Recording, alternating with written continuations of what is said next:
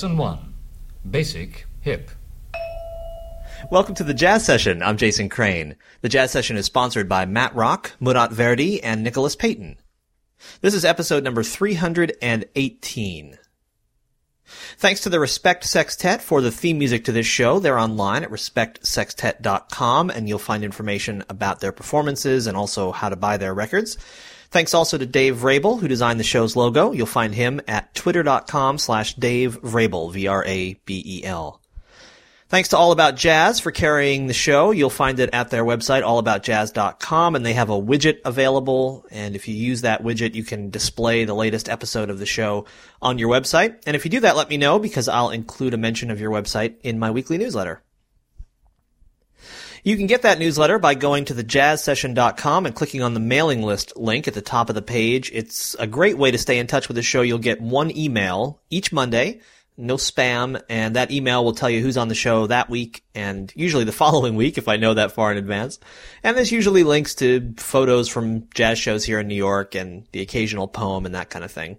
So please do that at thejazzsession.com. And while you're there, you might also want to click on the join link. You might also want to hear my phone go ding. But you might also want to click on the join link and become a member. It's very simple. You can do it for as little as $10 a month or $110 a year.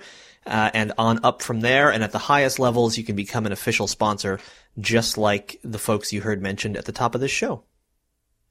A few weeks ago, I had the pleasure to sit down with Gerald Wilson, who has had certainly one of the most storied careers of anyone still walking the planet in the jazz world. And we're going to spend both shows this week hearing about Gerald and his life. And before we do that, we're going to hear some music from his most recent recording, which is called Legacy.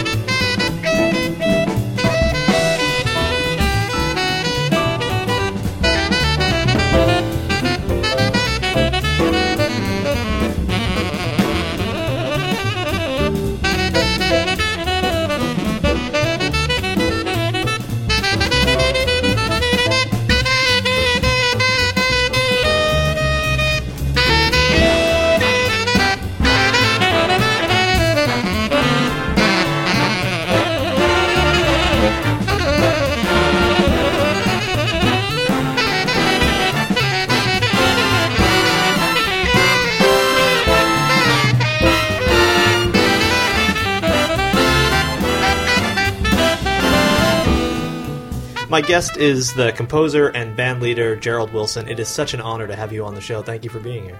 It's a great honor to be here. And Don't get ahead of yourself. We've barely started. You may not think it's an honor once we've done. Okay. So you've had an experience thousands of times that I have never had, and I wonder if you could describe to me what it feels like when you stand in front of a big band and you hear your music come out of all those instruments.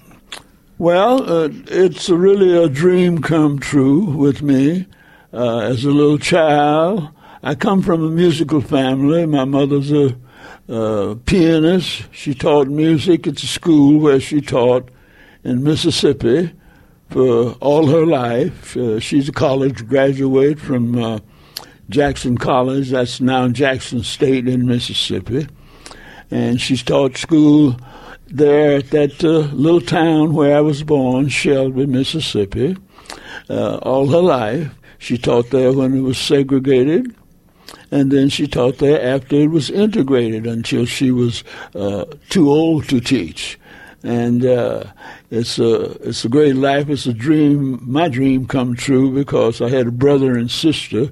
We all in music. My mother started us, all of us, at the age of 4, started me on the piano as my sister and brother. My sister was a classical pianist. She played very fine. My brother, he played some classical music, also could play jazz. So my brother is very responsible for me getting so deep into jazz, because he loved it, he could play it. He graduated from Tuskegee, Alabama, and then he went to Chicago and got his degree from the Chicago University. But as a child, my grandmother owned a store in a little town in Mississippi about 4 miles from Shelby, where I was born. And my brother loved it, and he would keep me up late at nights. We'd stay up to hear Duke Ellington coming from the Cotton Club here, and Earl Hines in Chicago. And anywhere there was some jazz, he would have it on, and we would talk. And I became, should I say, that's what I wanted to be. I wanted to be a jazz musician, and I wanted to be a band leader. And all of my dreams came true there for that. And I had other dreams. I went to Chicago when I was 15 years old. I went to the World's Fair in Chicago. It was a great experience, because having attended school in Memphis, Tennessee for 3 years, which was a large city, by the way. I studied there at Manassas High School, the same school that Jimmy Lunsford taught. However, I was just a little child when he was there, but had great training there. I started playing the trumpet in Memphis, Tennessee. Had a great teacher there, Professor Love, at the school, and it's a great jazz town, Memphis, right up from New Orleans there. And as I say, at Chicago, the experience was real great, because it was there that when I got on the streetcar, I didn't have to go to the back of the streetcar, and that was a new experience for me, and because in Memphis you did. And I begged my mother to send me to Chicago to go to school after I went to the World's Fair. But she says, well, I can't arrange that for you, but I think I can arrange for you to go to Detroit, Michigan. So I says, well, as long as it's in the north, it's okay with me, because that's where I'm trying to get. So she did arrange for me to go to Detroit. I lived with the family that had lived a couple of doors from us in Shelby, Mississippi. And they liked me there as a child, and they took good care of me. And I was able to go to school at Cass Tech. This was a marvelous school. As far as this music department, as I said, was second only to Juilliard. But not only that, in every, if you wanted to be a mechanic, you could go to Cass Tech. And when you got out of Cass Tech, if you wanted to be a mechanic, you knew how to build a car. That's right. If you wanted to be in aeronautics, when you left Cass Tech, you know how to build an airplane. So that's the kind of school that it was. But the amazing thing about Cass Tech and about Detroit itself, Detroit was different from any city in the world, because there were no segregated schools in Detroit. All of the schools were integrated. The morning I went to school, I was surprised. I thought I was going to go to a segregated school, because in Chicago and New York, big cities like that, there was still segregation going on big. Not in Detroit.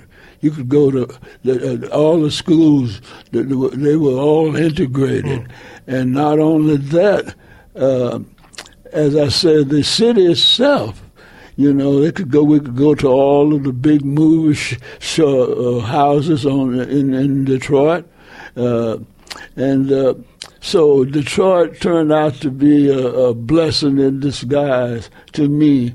There in the music department, it's one of the greatest music departments in the city. Now, you couldn't get into there unless in the music school, unless you could already play your instrument. You couldn't get in there unless you could already read difficult music, and you had to take a test and everything before you could enter the school. Well, having a brother and a sister and a mother who were all music, I was well equipped for that when I got there. Yeah, and another thing that happened to me there while I was there,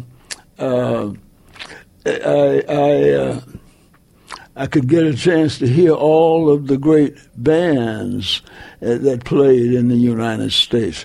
Now, there was some segregation in Detroit. It wasn't complete. For instance, the Greystone Ballroom was a great ballroom. All of the big bands played there, white and black. Gene Goldkett, who was a band leader himself, owned the Greystone Ballroom. Okay. Gene Goldkett also managed the McKinney's Cotton Pickers. They were one of the great jazz bands of that time.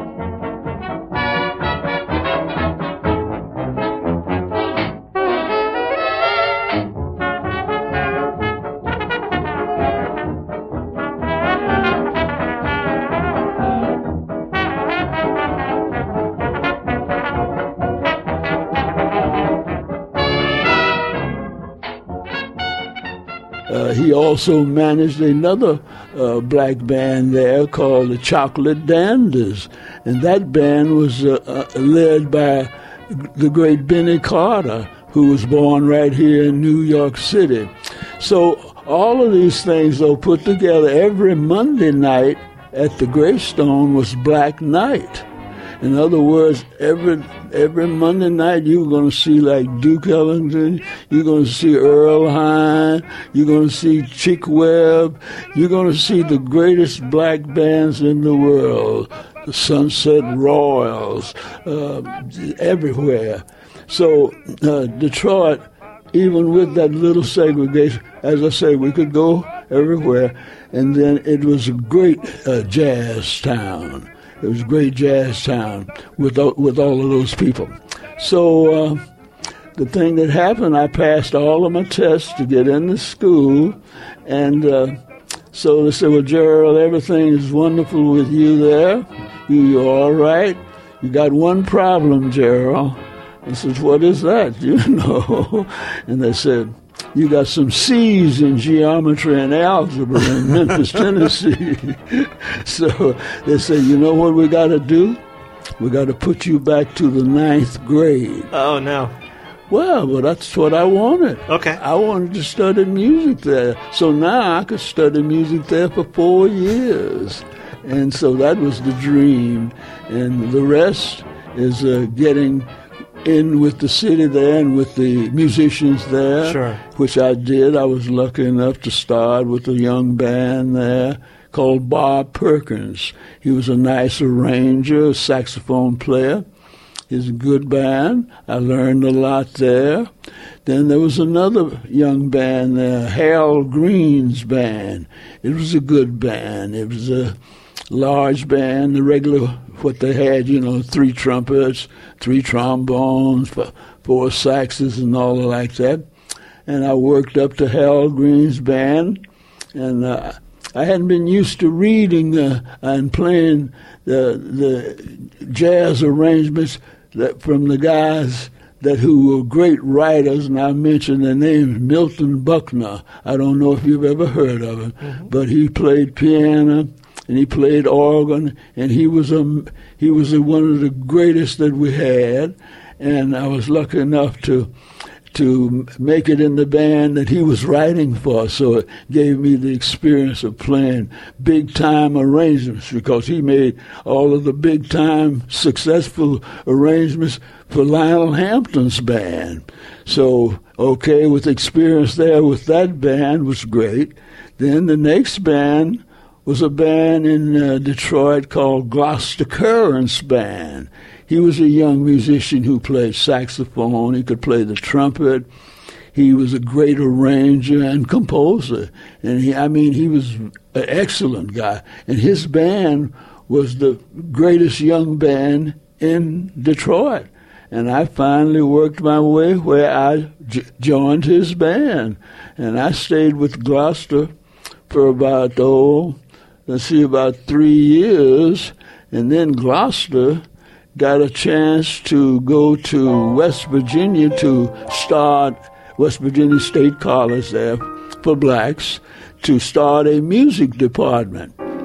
He asked me to go, but I didn't want to leave Detroit, so I told Gloucester, that I wouldn't be able to go.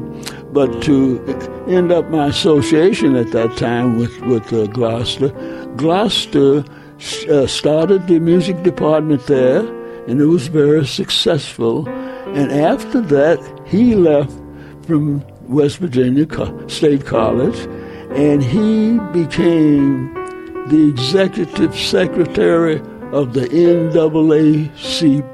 Wow. So that's up to that point what's happening.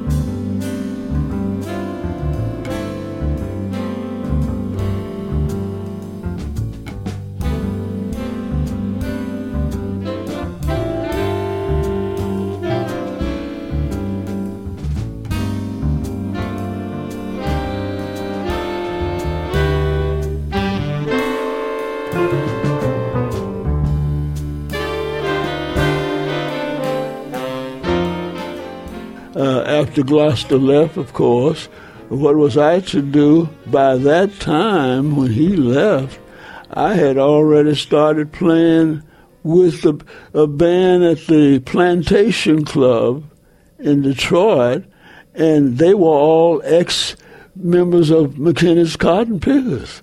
And I was playing with them in this club. I had now gotten to the place I was playing the best job in Detroit. That the salary was the best. And another thing about Detroit, even the musicians' union was not segregated.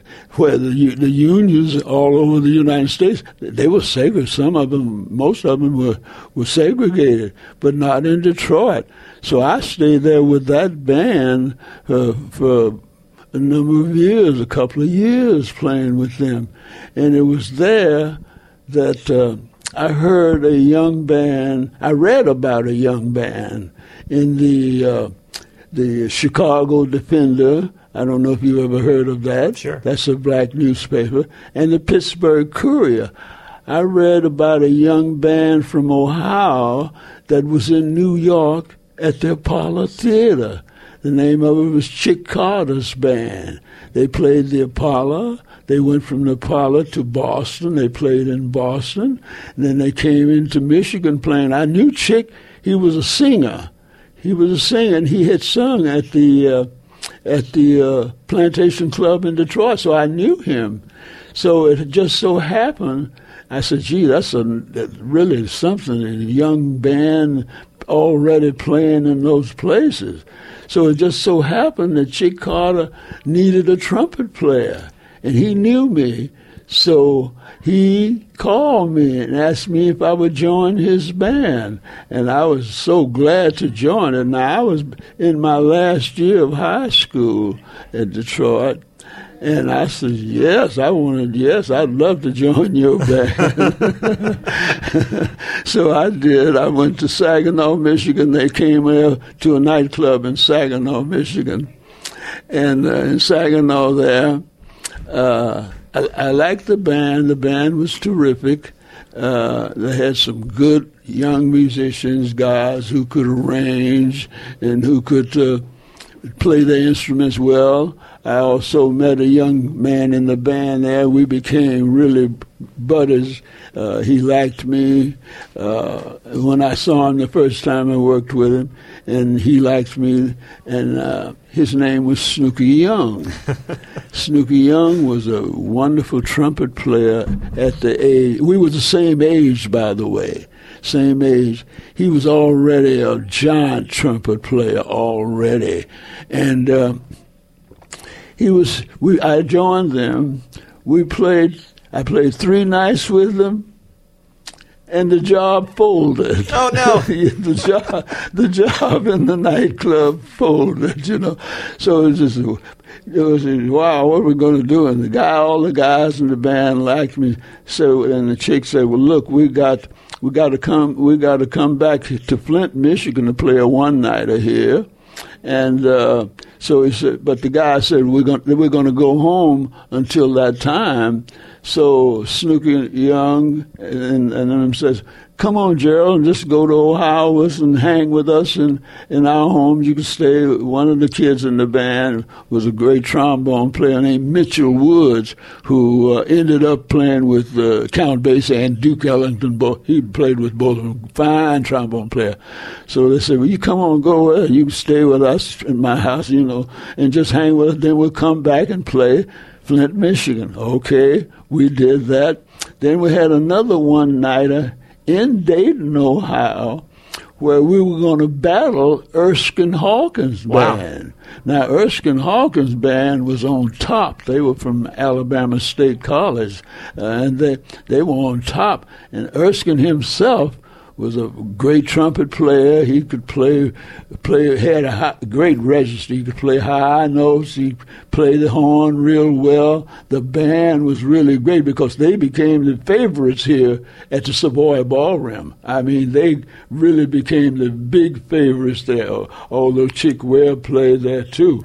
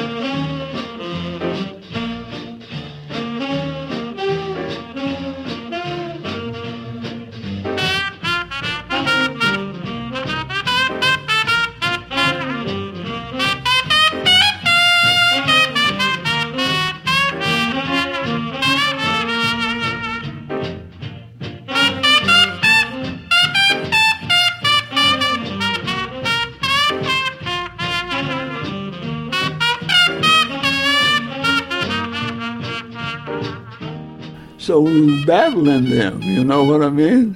And that night, that day, that afternoon, I got a wire from Jimmy Lunsford that said, if you'd like to join my band, call this number in New York, you know? So I put the telegram in my pocket and went to work that night. Well, I knew all the guys in Erskine Hawkins' band. I knew them personally because when all the bands would come to, including Duke Ellington, and any band that came to town, we would go up there. We were school kids at Cass. We'd go up there and try to meet them, and like talk with them. Sure. Those who would tolerate us, you know. So you get to know a lot of them. For instance, the Jimmy Lunsford band came to Detroit, and I would go up and I met Mr. Lunsford and everything, and he knew I was from Cass. When I said I was from, not Cass, from Manassas High School in Memphis, he had taught there. See, he taught there in Memphis, but I was just a little kid when he was teaching there. But anyway, he sent me this wire and said, if you'd like to join the band, you know, call this number. So I told Sammy Lowe in the Erskine Hawkins band. I knew Sammy real well because I'd hang with him when he'd come to Detroit. They'd come 2 or 3 times a year playing there at the Greystone Ballroom. So Sammy says, Gerald, heard you got a wire to join Jimmy Lunsford's band. He said, what are you going to do? I said, look, this is a young band we got here, and these guys are good. They got good arrangers, they got good players, and they're really good. I'm going to stay with this band. And Sammy Lowe says to me, the band you playing with, they're breaking up tonight. And he says, if you don't believe it, ask Ray Perry, who's a saxophone player and a violin player from Boston, Massachusetts. So I went over to Ray, and I said, Ray, they said the band is breaking up tonight. He said, yeah, Gerald, I'm all packed. I'm ready to go home to Boston. I said, wow. I ran to the telephone. And I put my nickel in the telephone, and I called that number, Jimmy Lunsford, and as luck would have it, now, Jimmy, you figure this out, like the way I thought about it. At that time of night, it's down around about midnight, you know. Jimmy Lunsford is a young man himself. He died at the age of 47. He was a young man himself. So you wouldn't expect him to be at home that time in New York. He's got a big Cadillac car. He lives in the finest place there. But when the phone rang 2 times, he answered the phone. And I said, yes, Mr. Lunsford, I'd like to join your band. As it turns out, I'm available. So he says, okay, Gerald, you go down to the railroad station there in Dayton. He knew, said, go to the railroad station. There'll be some money there for you and a ticket to New York. When you get to New York, Eddie Tompkins, one of the trumpet players in the band, will meet you. And all of that happened just like he said, you know. So I'm there. I got to New York. And by the way, at that time, I'm 19 years old. I'm 19 years old. And Eddie met me. And the first thing we did, after I got off the train, we had to start moving because they were going to leave town that night. He said, Gerald, so what are we doing? I had to go to the tailor,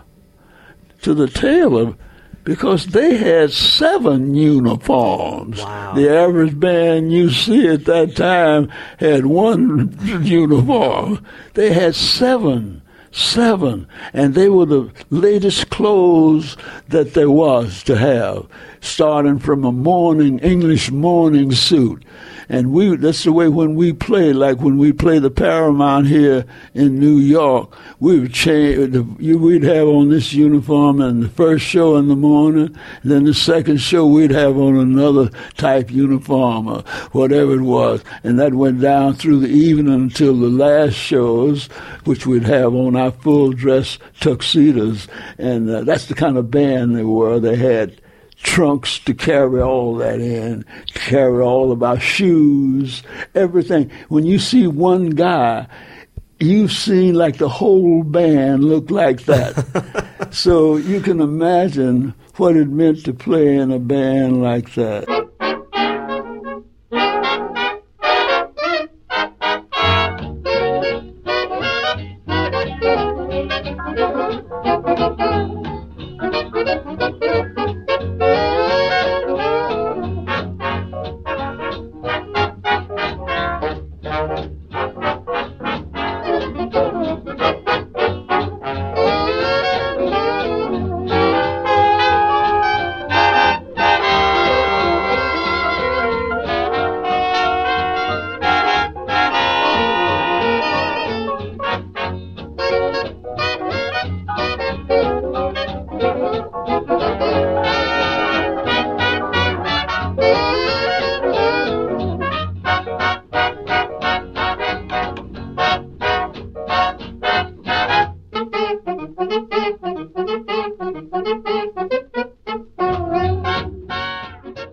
The laundry bills for the Lunsford Band must have been pretty impressive. Big what? I said the laundry expenses for the Lunsford Band must have been pretty impressive. Yeah, however, you had to pay for getting them clean yourself.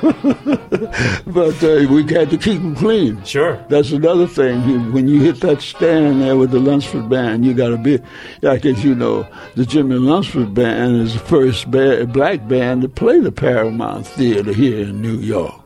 Jimmy Lunsford Band has so many white fans. We had as many white fans as black fans.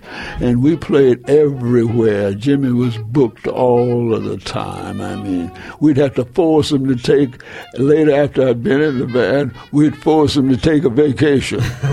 Yeah, we booked all the time because they wanted the Jimmy Lunsford Band everywhere. So what happened there that day? Got my measured for my uniforms. Then I came back to the YMCA down on 135th Street there, and that's where we would be leaving from that night. Well, now it was Cy Oliver, who the great arranger in the Lunsford Band. He was really, and not only in the Lunsford Band, he was about the toughest arranger in the world. Absolutely. I mean, the whole world of jazz. And so when the band would come to Detroit, when I was in school, I met Cy, and he liked me. And after that, when they'd come to Detroit, Cy would put a chair up by him on the bandstand. And Lunsford wouldn't say anything about me being there, like they'd be at the Greystone, and I'd be sitting up there just sitting beside him, that's all. And he liked me, So that night, when Cy saw me in New York, he didn't know I was coming. And he said, he looked up in the band, and he had to play out his 2 weeks' notice, see? So I says, "What are you doing here?" I said, "I'm taking your place." Oh, no. And he just laughed, and we got on the bus, and we left New York and did a tour. We were touring in all the places we played. I didn't have my uniforms yet, and so, we were waiting for my uniforms to come, and waiting for his 2 weeks' notice to come. So Jimmy told me, so now you listen to the band, Gerald, every night wherever we're playing, so you get used to the band and everything. So fine. Cy was still he was like very nice to me. He was still taking care of me, really. And so we're traveling there, and first night was in Rocky Mountain, North Carolina. That's Thelonious Monk's home, And so they said, "Gerald, okay, come on in here and listen to the band now tonight." And I said, "Oh, yeah, I'll be there." And I came on in, and I'm listening to the band. And the band is sounding so good, and I'm getting nervous while I hear all this, And I said, "I don't know if I'll be able to make it in this band," you know what I mean? And I even got kind of sick, And Trummy Young, the great trombone player. You know Trummy, I'm sure. Sure. Heard of him. Trummy said, "Look, Gerald, don't you worry about a thing. Now you come on." I was really feeling sick. He said, "Come on, go to the hotel." He put me on. He picked me up and put me on his back and took me to the hotel, put me to bed. And the next morning, I was feeling pretty good, you know. Yeah. So then going on every night, I'd go and hear the band and everything, and I'm listening. I'm getting more confidence as it goes. And then when we got to Cleveland, Ohio, my uniforms came. And so Jimmy said, "Okay, Gerald, you'll be ready to be to work tonight." So Cyrus still had time on his 2-week notice. So we'd be sitting there, the guy sitting there beside each other, and they played a number, and Cyrus said, "Okay, play, Gerald, you know." I play. And so I said, "Okay, good." I read it. I could read good, you know, 'cause I read it down sight, you know. And everything's going great. And then they said, "Okay, Gerald, play the solo here." It was on Stardust, you know. I already knew Stardust. I had played it in Memphis in school. So I had no problem with it. I played my solo. All the guys in the band gave me, you know, that thumbs up, you know, he sound good, you know. So, and then as we go down the music, Cy Oliver says, "Now this next number we're going to play, Gerald. Say, if you play this number at sight, I'm going to give you $5. I already knew the number. After we finished playing, he gave me the $5. And then that was then. The Cy was gone. And I was there, and I stayed there for 3 years.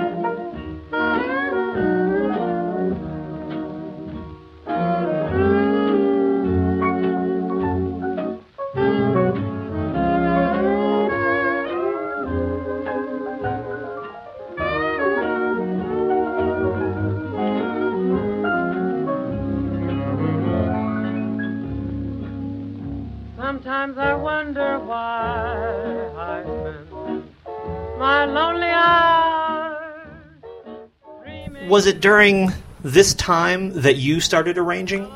Well, you know, I had studied harmony and orchestration in Detroit at school, and I had not yet. I didn't make an arrangement for them until after I'd been in the band a year, a little over a year.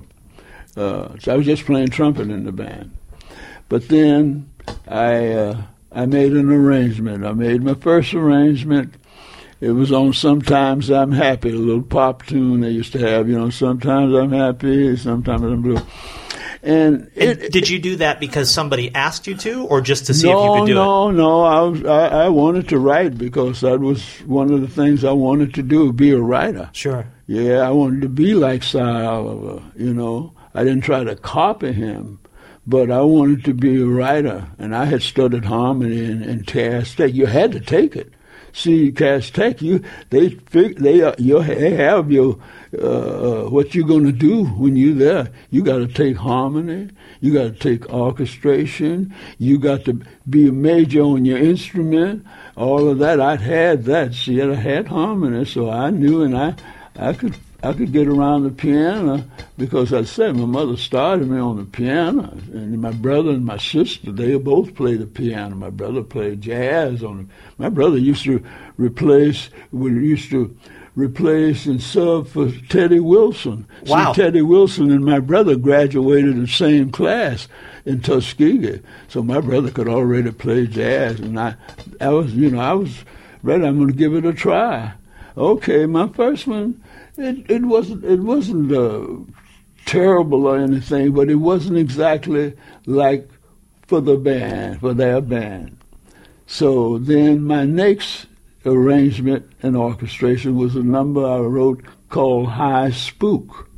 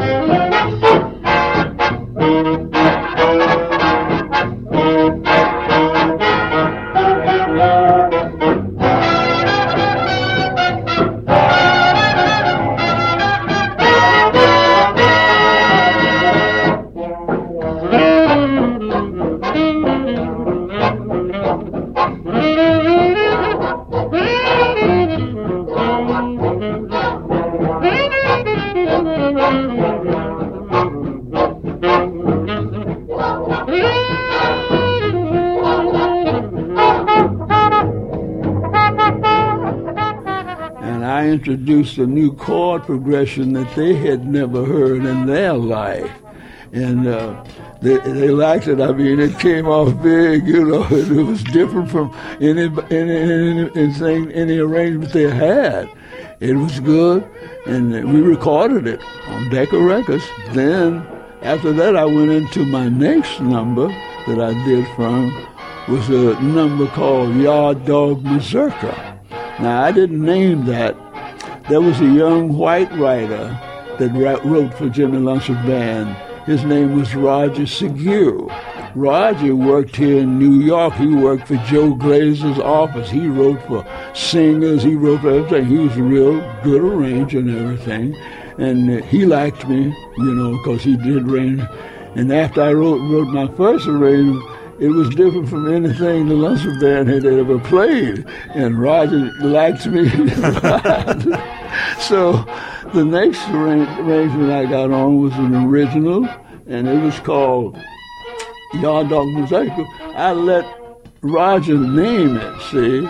Roger's a young Jewish kid.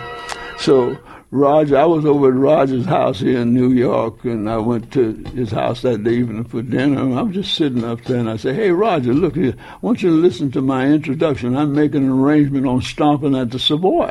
I was just going to make an arrangement on Stomping at the Savoy. So I went to the piano, and I played. I said, "Listen, this is my introduction to the number I'm writing on, you know." And I played it on the piano. He said, "Hey, Gerald, that's great, man." He says, "You know what you ought to do?" He says, "You ought to just go on and repeat what you got there, that 8 bars introduction, and then do it again." That's called the AA. See, you play the first 8 bars, you play it twice. They call it AA. Then you play the B section, which is called the bridge. And then after the bridge, you repeat the A, see, the one time. So you got 32 bars there. See? So you only needed to write 8 more bars and you would have had a song at that point, right? Write a bridge. A bridge, right? All I had to do was write a bridge. He said, "Now if you write a bridge, that's all you got to do, and it'll be your song. You'll own the song. It's your song, you know." So I went on home, and I thought about it. I said, "Okay." So the next day when I saw Roger, I said, Roger, I did what you did. I wrote a bridge from a number, and that's what I'm going to do. And so it came off so good. And I said, you know what, Roger? I says, I didn't think of that idea, what you told me. So if you hadn't told me, I wouldn't have done that. I would have still been writing, stomping at the Savoy. And I said, I'm going to give you half of this number. And I did. So when you see on the record, it says Gerald Wilson and Roger Segura.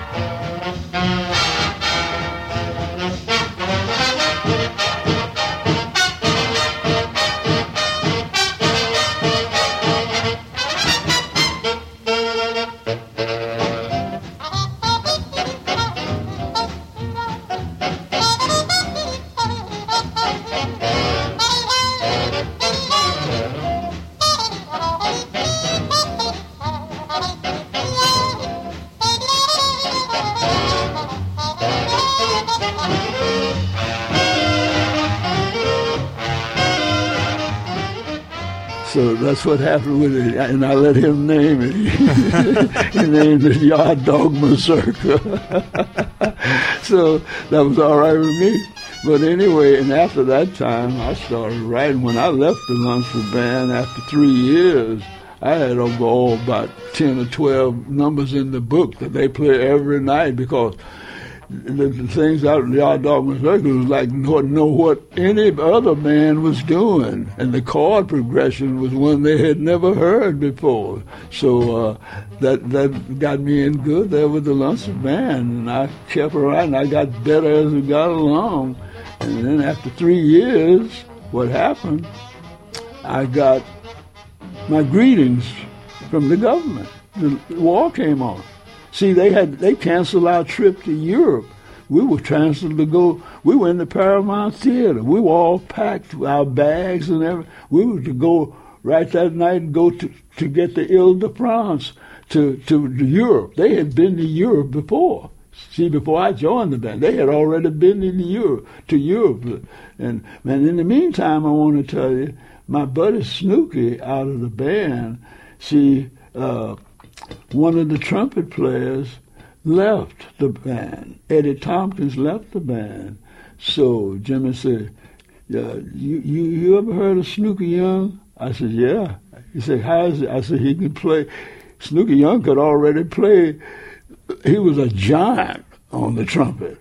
He could already play everything Erskine Hawkins played. He could play everything, and he had a great intonation. So Jimmy said, I said, yeah, Snooky can play the trumpet. So after we got Snooky in the band, and, like when we first I had Snooky and Gerald there together.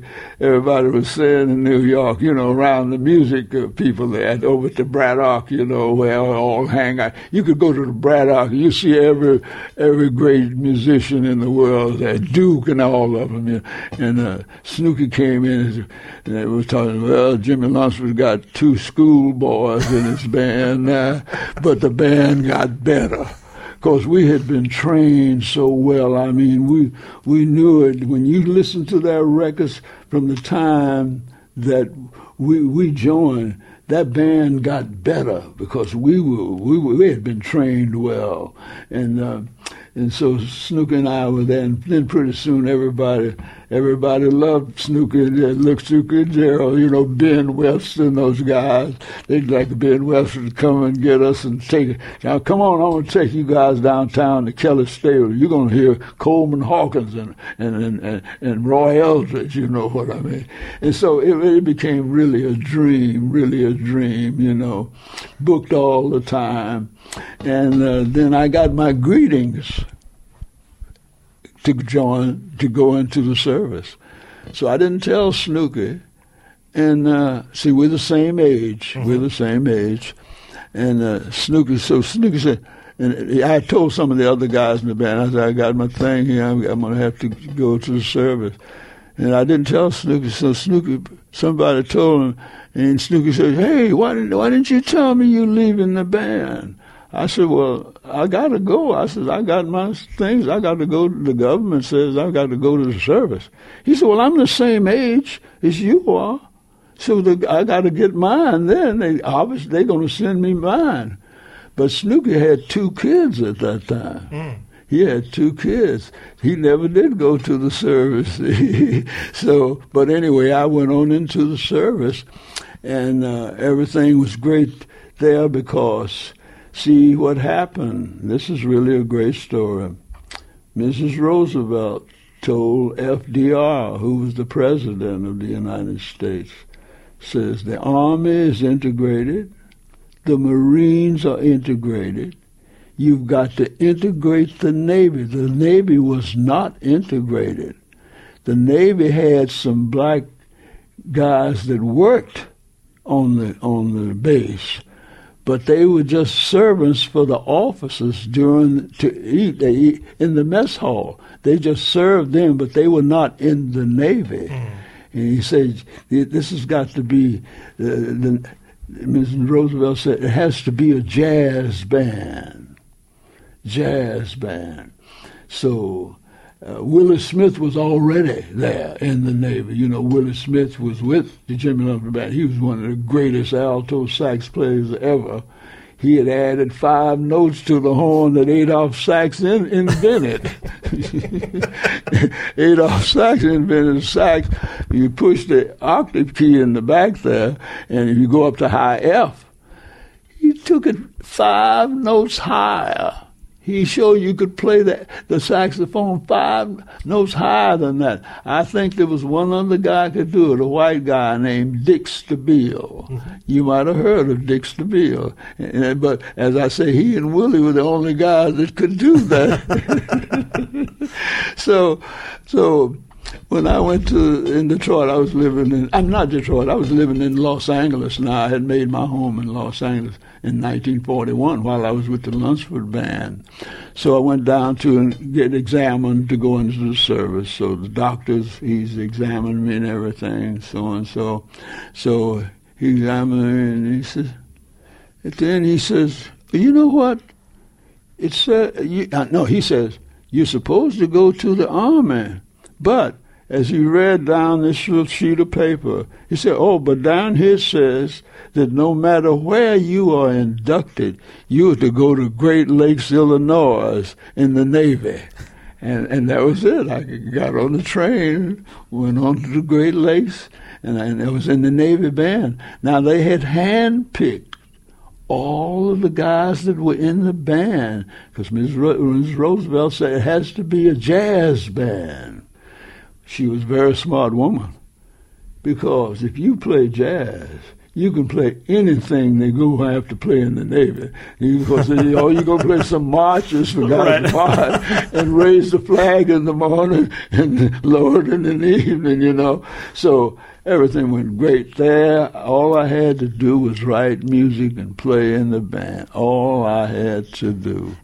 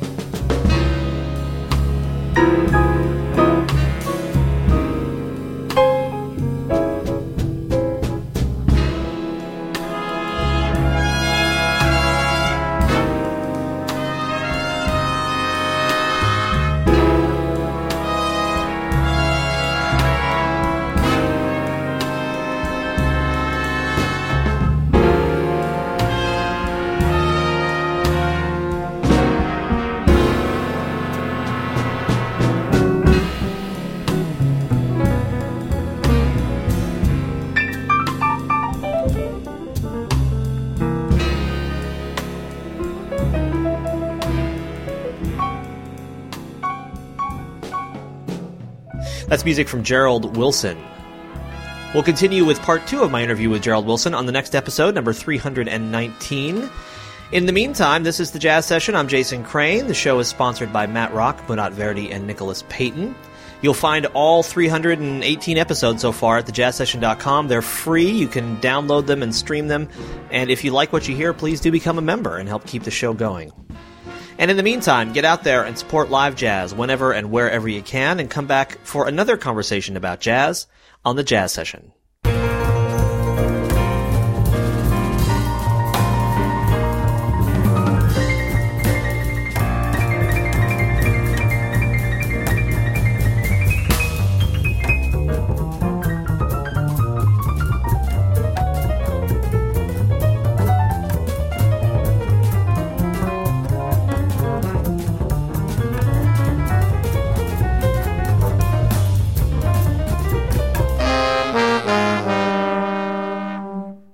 Thank you for listening, everybody. Bye. Bye.